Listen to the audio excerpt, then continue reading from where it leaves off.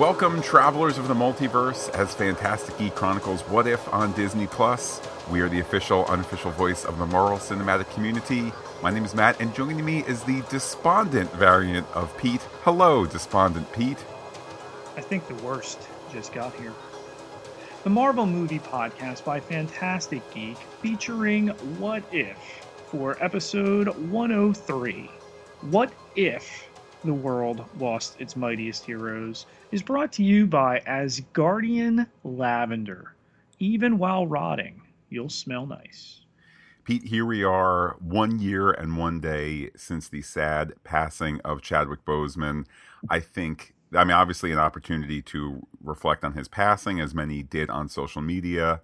I think from a release schedule, from a what if schedule and whatnot, it was good to get last week's episode out of the can, out there.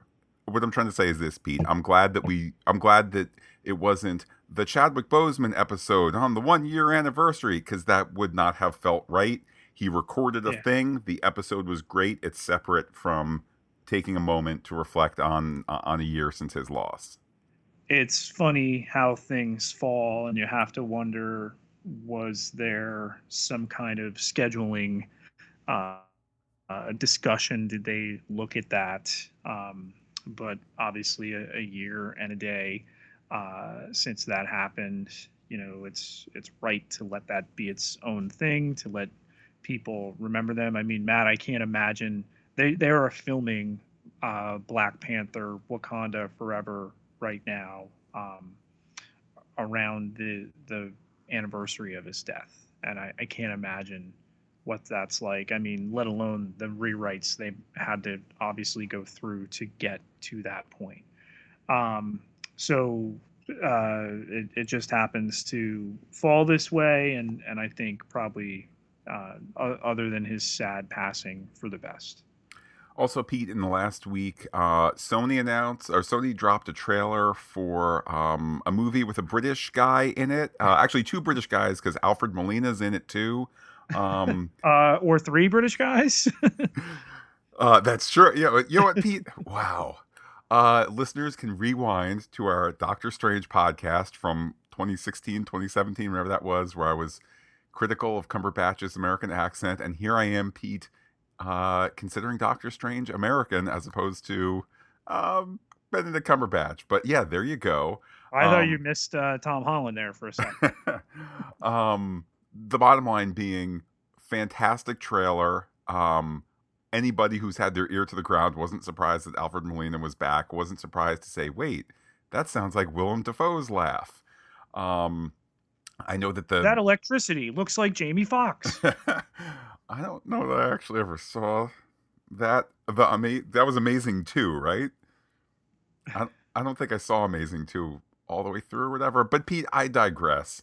The trailer has broken all sorts of YouTube records, 24 hours and so on and so forth, more than Endgame, just for reference. So I know we at Fantastic Geek, we have made the decision to forego the theatrical experience for Shang-Chi, and we look forward to podcasting it in general Disney Plus release in the second half of October. And while I think it's too early for a variety of reasons to say, definitely going to Spider-Man in a packed theater, maskless as we popcorn and whatnot, everybody in Hollywood is saying, oh, wait, maybe the movies can make a comeback. Spider-Man says so. We will have to see. I mean, certainly the excitement around this. Matt, dare I say, the release of the trailer was kind of forced, given the sizable leak that took place, complete with watermark of the person that it was assigned to. That part I did not know. Yes. The watermark of the effects artist, whose version that was. You have to wonder, will we hear 6 weeks from now? And so, I'm not going to use the name, given that, the leak is out there and you can go look at it. And I had watched the leaked version of the trailer prior to the actual trailer being released the next day, but not a good look, not good optics, and obviously the only way to take that bad taste away is to, all right, here it is in all its glory, and now it's out there. Now that the excitement for that film is fully underway with some visuals to it. I mean, Matt, we're gonna follow that up with a Doctor Strange trailer in a couple months before that movie, and that I think will be another thing. I mean, it's pretty much at a situation. Yes, Spider-Man and his popularity and everything like that, and all the multiverse angles of this. And okay, so finally getting Alpha Molina's Doc Ock back on screen, and the hints at the others, and not even the others that it's widely believed are still going to be there. And I think wise to hold some stuff back um, out of this. I mean, this was a teaser trailer. Um, but there we are. And again, that decision made by Fantastic Geek here to it's not safe in theaters right now, and we are making that decision. Sorry if you were looking forward to the podcast on that. We will be bringing you that, but again, when it is safe to be doing so, the rate of transmission, the numbers right now, particularly in our area, are not supportive of that experience. Certainly, whether you'll be watching Shang-Chi in September or October, which I do want to stress, like, look, if you're a profit participant listening, if you're a profit participant for Shang-Chi, which, first of all, welcome. Um, I know there's obviously the whole Black Widow theatrical Disney Plus debate, blah, blah, blah.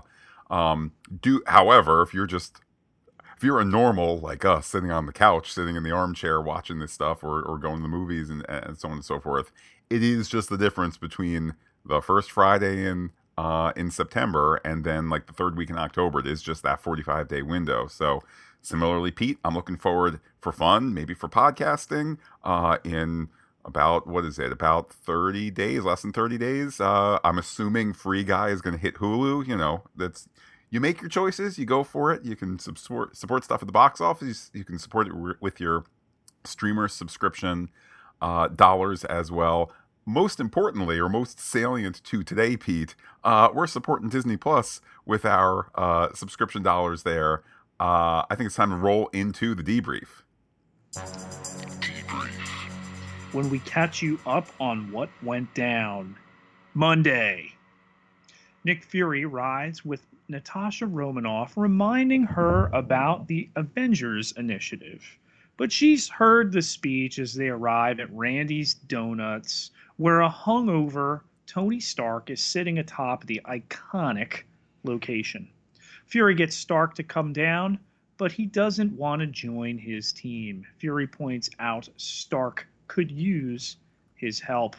Romanoff injects him with lithium dioxide, not a cure for what ails him, until he keels over and dies. The Watcher explains how, over the course of a week, three strange and separate stories unfolded. A genius battled his demons inside and out, while the world met the Hulk hiding in a man, and a godly prince fell to earth.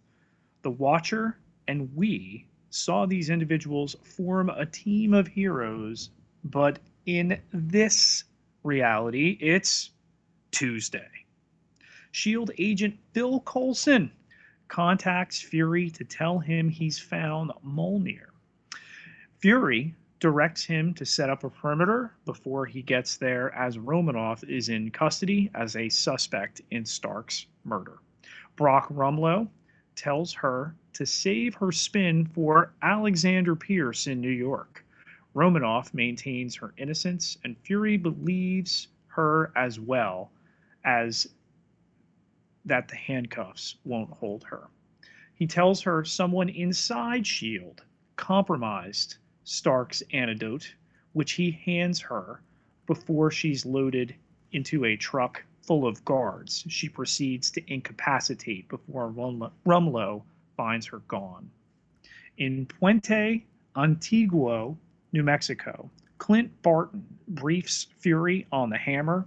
Not even Jackson, who does CrossFit, can lift, as ominous thunder cracks. As Coulson informs them about the perimeter breach, he has eyes on the intruder and his really great hair. Barton gets a visual and confirms the great hair before an arrow plunges into the intruder's chest. Barton maintains his innocence, but his arrow would indicate otherwise. As Barton sits in a cell, Fury tells Coulson the intruder's blood indicates he was a nearly 1,000-year-old alien. Barton's not talking to anyone anymore when Fury finds him dead. Because he had a wife and kids, Fury doesn't suspect suicide. Wednesday.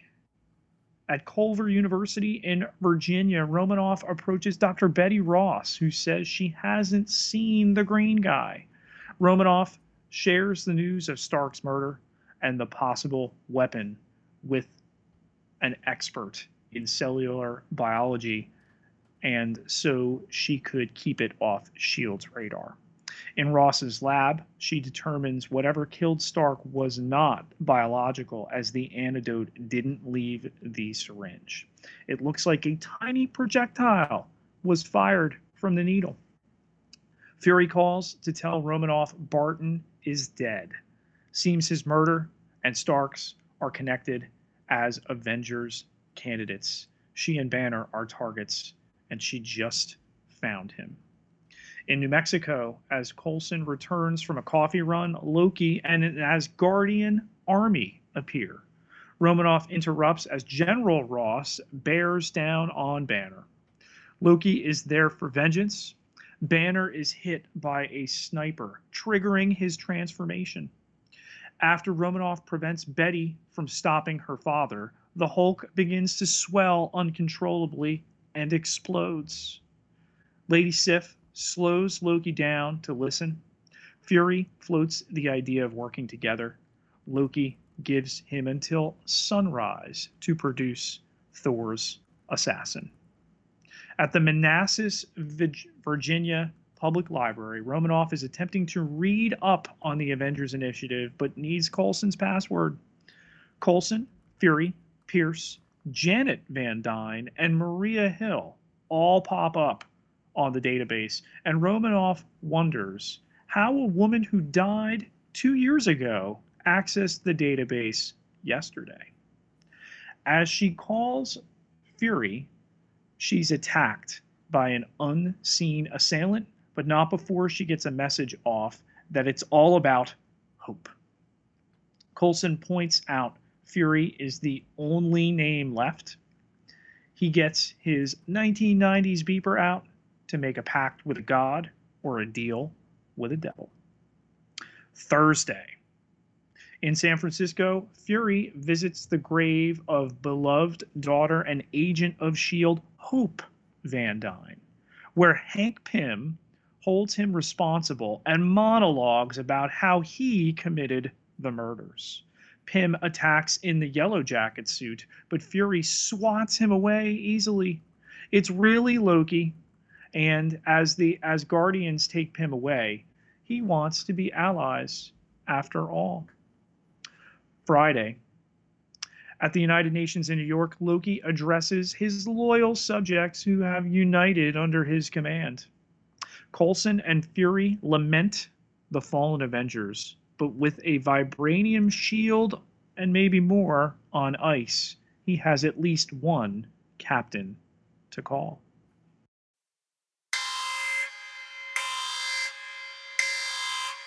Pete, with a divergence having occurred, let's talk about what changed and would we keep these changes. First, let's start with this, Pete. Do I have it correct that though so much of the Marvel Cinematic Universe is diverged in this episode, the singular what if here, and I know we have a title, but the singular what if ultimately is if Hope Van Dyne was an agent of S.H.I.E.L.D. and the agent of S.H.I.E.L.D. killed in Odessa. That's the point, right? I mean, you have that obviously as the one that ties everything together and tips the episode. For me, Matt, the thing that really drew me first, and I do these chronologically, this is what if Edward Norton didn't play Bruce Banner? Yeah, it definitely, as I was watching it, particularly the second time, look, I think everybody knows, and if you don't, we'll quickly recap. The what is it? Universal Studios has the theatrical distribution film rights for Hulk. That's not to say the Universal has to make a Hulk movie, but if somebody makes a Hulk movie like Disney, Universal gets to release it. Okay, fine. Obviously, this is not a movie. It is a TV show. It's not live action. It's animated and so forth. But it's like, where did they film Culver University? And can a lawyer from Universal Studios say, well, you're copying the movie and re-releasing it? Like, clearly these are this all got worked out, but yeah, we have the insertion of Mark Ruffalo here. Clearly him. I mean, maybe it's not. Well, I think they went back and kind of maybe made him a little more youthful, a little more. Not that Mark Ruffalo needs to lose weight, maybe a little less weight on the face just to take some years off to dial him all the way back to, what is it, 2010? No, 2008, which is when that movie would have come out. So yeah, Ruffalo Hulk, here we go. Not a tremendous likeness for me. Um, and obviously, you had an actor change in terms of what took place. Matt, imagine like in some alternate universe, Edward Norton is an Avenger. Asking the question, what if? Um, Pete, looking at this episode, do you, because I know the answer for me, do you take points off for the darkest what if yet? Or do you have points added for telling a really heavy tale of major loss in an environment where you can do it? You can do it for 35 minutes, then drop the hot potato and say, we don't ever need to go back. So where's that for you? They continue to impress me with how far they'll go in these scenarios. And I wonder with the second season, progressing, will they push that envelope? Um, the idea here that, what would wind up being our team of Avengers would mostly be murdered. Um, did Steve Rogers ever make it out of the ice? I mean, we have the shield that doesn't, the existence of the shield doesn't even imply his existence. Um, hence Carol Danvers, popping up there. Is she going to wield the shield and the power that she has from the Tesseract? But yeah, I mean, a murder mystery, a who done it, and I was really surprised. What if they lost? Wait, no, they're killing them off, and to have it be Hank Pym too, an unhinged Michael Douglas here in the yellow jacket suit, so it brings up as well. All right, if Scott Lang is existing in this universe, he's not Ant-Man. Is he, gonna somehow come across them another way? What about Thanos, quantum realm, etc.? I mean, it's quite a ripple effect in that universe when you consider too, with Loki seemingly planting his flag on Earth of conquest, and yeah, trying to do it a little bit more diplomatically, obviously through the United Nations and some sort of tacit agreement with Fury, but the idea that he doesn't murder Phil Coulson, so the Avengers don't have a thing to avenge, except dead pre-Vengers. Yeah, I think where my criticism of the first episode was they kind of didn't change enough in my mind to be engaging. Although once again, the story of female empowerment and so forth definitely the high point of What If 101. And then with last week, yeah, they changed a lot, but it wasn't. I mean, it was like Thanos goes from bad to good, or largely neutralized, right? Thanos goes from the worst thing the universe has ever seen to now he helps Robin Hood people. Like the changes were big, but not massive. This is just a complete This week is just a complete reimagination of Fury's big week. I know that there was some thought at Marvel Studios that that the idea of Fury's big week was quote an obscure point of detail that only hardcore fans would know. Okay, I think somewhat yes, somewhat no. The idea of making Hank Pym the baddie, I thought was particularly inspired, if only because I know what the false chronology. I know what the story chronology of the MCU is. However, I have my chronology in terms of when I went to go see these movies and whatnot, and it's like Hank Pym and Michael Douglas joined the MCU with the first Ant-Man movie, and then they retconned in a flashback. I don't personally think of myself in the theater in 2008 saying, wait, I heard if you stay, there's a thing afterwards. I don't think of, and also in 2008, Hank Pym had been, gone from S.H.I.E.L.D. for 20 years, and Janet had died 15, 20 years before that. But you know what I mean? It's just kind of not a part of my chronology. So to bring him in, you go, oh, right, he's there, even though I didn't experience him in 2010, 2011 when I saw some of these movies. What if we get a post-credit scene at some point? First of all, I watched very carefully. We didn't get one this time, did we?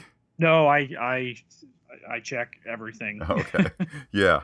Well, I mean, similarly off of that, I would like to see the sequel to this, and I think that's part of the, Pete, what's the number one basic, showbiz rule? Keep them wanting more. Keep them wanting more. So, I mean, if they're never going to return to this, okay, I still want to know how it turned out. If the sequel to this is the What If season 5 premiere, down the line, there's the potential for it. Where I think with some of the others, like, T'Challa and the Guardians of the Galaxy was heartwarming and beautiful. Do I need to see them do more Robin Hood stuff, a year afterwards? Or okay, not really. This was just a truly fantastic story. And I mean, in terms of sequel, Pete, can Captains America and or Marvel defeat Loki and his armies? Because that was inspired as well, that when you remove these other things, it's enough excuse for Loki to come in, and Loki's not being a bad boy and not going to get stopped by Odin or Thor. Thor is dead. And of course Odin is going to say, these people on Midgard took my first son, second son, new heir to the throne, go exact a terrible vengeance. So, Pete, do we have hope? Lowercase h or not? You have to wonder if the flavor of their writer's room is we don't continue tales we've what ifed, because essentially it does foul up the premise. What if we went back to one? Okay, maybe. What if you're constantly dropping back into alternate realities? The whole premise, the prism, the just wheel of possibilities. It's going to be interesting to see the longer they do this. So actress Lake Bell takes over the Natasha Romanoff mantle from ScarJo. Attitude. Like, there were moments of inflection. Like, I know this isn't Scarlett Johansson, but the woman who is voicing her really gets her take on that character. Yeah, it's a great MCU Natasha Romanoff without being a Scarlett Johansson copy. You know what I mean? Encrypted transmissions. All right, Pete, let's check what messages we have from the multiverse. We're going to start with our Twitter feed, where we put up a poll here. 1 crown, kneecapped, 2.9%. 2 crowns, particle, harticle, got 2.9%. 3 crowns, Phil, Pete, Now I get to be the one to say it. Phil with a PH for Phil Coulson. Fill Up My Heart got 60%, and Four Crowns 5G's Finest, which I did with F's in retrospect, maybe I shouldn't have, but that got 34.3%. Also, some tweets here. We heard from Nathan Nolan Edwards, who said, I had to vote for the Phil Coulson category. So happy to see Phil, and I love Lady Sif showing up all over the Marvel Universe. Yeah, I guess I had to stop to think, Pete, that we got 2 Lady Sifs in the last several months, right? Yeah. Yeah. And I think there's going to be a whole lot more coming. Oh, good to know. This is the most fun what if question for me so far. I'm assuming Nathan talking about this episode, which I would agree it was dark, but it was fun because you were able to break all the toys and then put them in the box and be like, okay, new toys next time. We heard from our Captain Pete, who should be there with Captain America, Captain Marvel, Captain Noel Gardner at Noel Camille. Taking Fury's big week and making it a murder mystery is brilliant. Loki using a complete wipeout of Fury's potential team to take over the world was a twist. The writing team seems to be having a lot of fun. Coulson's password, Thor's hair, and I can't wait to see what's next. We heard from more nerdy, less Dodger. That's at Princess De Leon. I voted Phil Up My Heart because it was the best part. Because the best part of this ep was Phil. It didn't seem to capture me the way the previous eps had. Not sure if it was because we didn't see the one decision that changed it all, or because the change was so spread out. Pete, though I enjoyed this one greatly, I think that Princess De Leon has an interesting point of intellectual criticism there. That, yeah, we don't see the divergence. Yeah, and I think, the changes can be big, they can be little. It's going to be fascinating to watch as we go through, what seemingly changes the most, what doesn't. But they have that poetic license, that creativity to draw from. We heard from AMC, that's at Ann Coltenham, who said, I totally love that What If gave us a good old-fashioned murder mystery. There are so many possible stories for Season 2 to explore. Looking forward to hearing the podcast. Spider-Ham Lincoln, that's at TessLC139, said, I thought this was the third best of the first 3, but the mystery was slick. I enjoyed the Yellow Jacket Hank Pym reveal, though halfway through I suspected it was Ant-Man. Almost got it right. Nice to have most of the main voice actors. A Season 2 sequel to this story would be nice, with Captains America and Marvel leading a different team, avenging the fallen heroes against King Loki. Pete, there's your Avengers. They can avenge those that were killed. Maybe Sif would join them with Doctor Strange, Spider-Man. The sky's the limit. We heard from 084, fittingly, Pete. Here we are with Coulson. That's at OOH, 8 the number, then 4 the word, FOUR. The idea of Fury's big week makes that awkward middle part of Phase 1 much better, in my opinion. Turning that on its head with a murder mystery and sprinkling in elements from later phases and comic moments made this episode exactly my cup of tea. James is sagacious. That's at Big Killin on Twitter. Pete, who's private reach out, we appreciate it. Thanks, buddy. He said, not my favorite, but I loved seeing Coulson and Fury. We heard from Darren Bell. Pete, I don't think Darren Bell is related to voice actress Lake Bell, but Darren, if she is, let us know. That's Darren B460520059. My favorite episode so far. Thought it was quite clever with the different ways Hank was able to take out each character, although I think Thor got taken out a little bit easily. Pete, the favorite, and the far with the PH there. And in reply to that, what of it? That's at KCLYLE1 said, this was great. I didn't figure it out till Black Widow said Hope. My only issue was that Hope wasn't Wasp before Avengers, was she? So something changed that, I guess. So something changed that. So I guess that's really the what if. Regardless, fun episode and great to see Coulson, sorta. Pete, I will build on that by saying I tend to watch with the subtitles, especially if I'm watching like in bed on my phone in the wee hours. Here's where the subtitling spoiled the episode. They capitalized hope when it said it. What was the line? Watch it. It's all about hope. It's all about hope. Yeah. It's all about hope. Yeah. You could have solved that maybe if you did it all capital, like, all those words or whatever. But I was like, oh, it's all about hope. Hope Van Dyne. Got it. As opposed to when I saw Van Dyne, it was Janet. I read Hope. before we even had the name mentioned. So it was in my brain. I didn't pause it in that point. I thought it said Hope. Um, so yeah, but I think we can forgive him getting to, what was it, like the 3/4 mark before, even the mention of the reveal on rewatch. The second you see that the syringe exploded out, you're like, all right, it's somebody small. Did Lang go bad in prison? I think that's the more easily done tale, and then wanted to take out Avengers instead here. All right, it's Hank Pym, some sort of, here he's a, you know, Avenger of the wrong sort. Ooh, yes. Last two tweets here. First one from Andre Yeager at Dr. Polo 1983. I love a good Who Done It. Best episode to date in the What If series. Good story, held my attention, and great conclusion. Loki always kills it.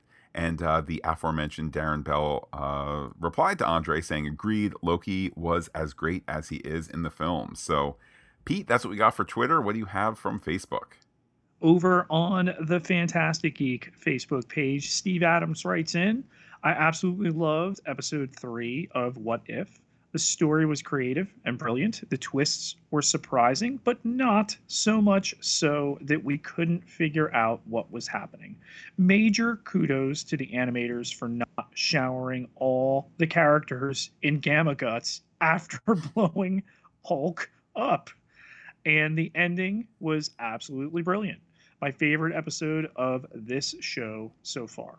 On another note, as someone with more than 10 years' experience running a soundboard for live performances, I do tend to pay attention to sound design.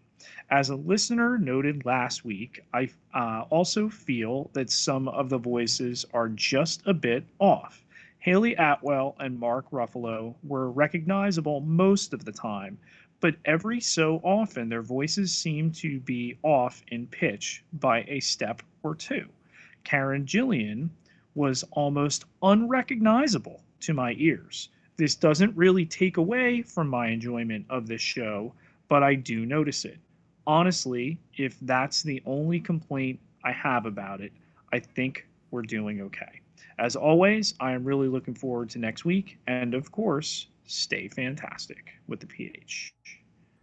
Pete, thoughts on what Steve had to say, and I'm going to reply. It might be circuitously, but here goes. So, in the last week, and something we'll discuss, we'll discuss on the Pop Culture Podcast, on our Lower Decks podcast soon enough. But the announcement of Star Trek Day, and there was a great Star Trek Day trailer and so forth. And what caught my ear in that was when they cut to some Lower Decks footage, it sounded like Mariner was recorded in a closet. Hold on, Pete. Most of Lower Decks, where was the voice recording happening? Oh, yeah.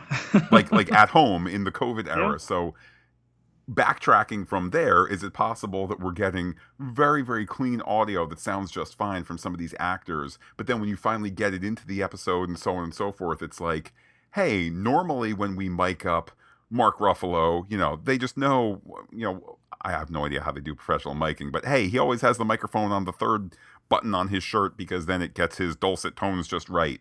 Hey, when he recorded it in his closet, he was a little closer, it was a little bit more trebles, more, I don't know, but maybe knowing that Lower Decks seasons 1 and 2 were largely recorded at home, particularly the first season, I have to assume a lot of this was recorded at home as well.